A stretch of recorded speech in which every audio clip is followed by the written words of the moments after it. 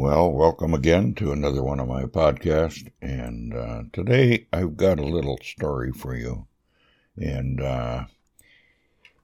let me start out by saying that I can really relate to this story because something very close to this happened to me. I was out fishing one time. I live right on the Mississippi River, and I was out fishing on the river, and I had a friend and his wife with me, and normally if I'm just in a boat with a guy or two, when you need to relieve yourself, there's ways of doing it, and not really embarrassing yourself.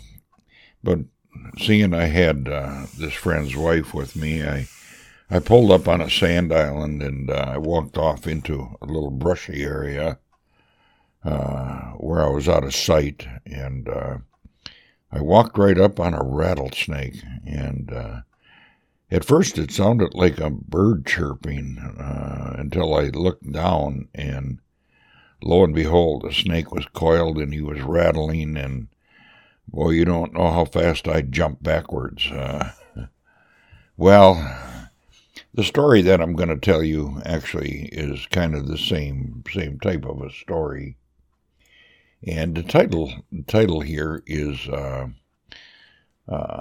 Provision, and also the Copperhead, a copperhead snake.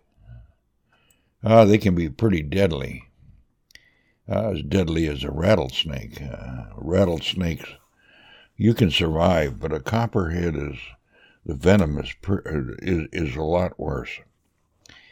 Well, the story goes, while this fellow was cleaning out his garage, he was preparing for spring planting, and he said he pulled up a large clump of winter seeds, and he leaped into the air. A venomous copperhead snake was lying hidden underground just below his hand.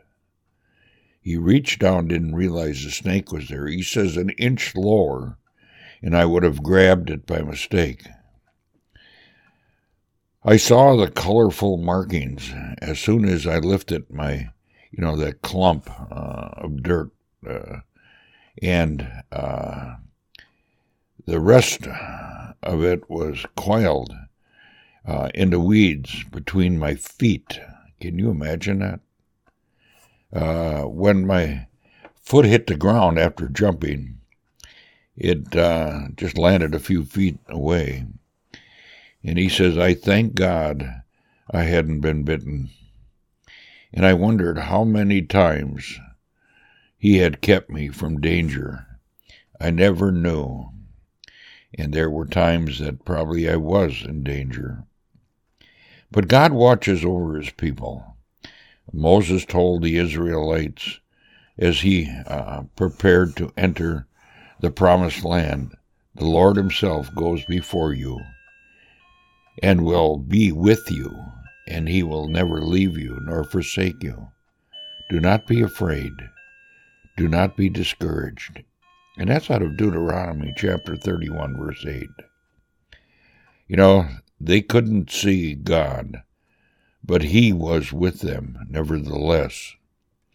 Sometimes difficult things happen that we may be not even, we'd be unaware of it, and we never understand sometimes. But we can also reflect on the number of times God had preserved us without us even being aware of it.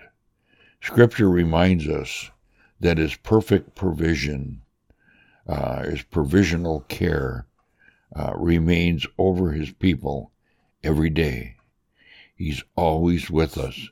Matthew 28:20, and it says, and teaching them to obey everything I have commanded you, and surely I am with you always to the very ends of the age. And that was a promise of the Lord himself. Well, that's kind of my thought for today, and I hope you kind of enjoyed it. And till next time, May the Lord bless you and keep you, which He always does, until He sees fit to take you home.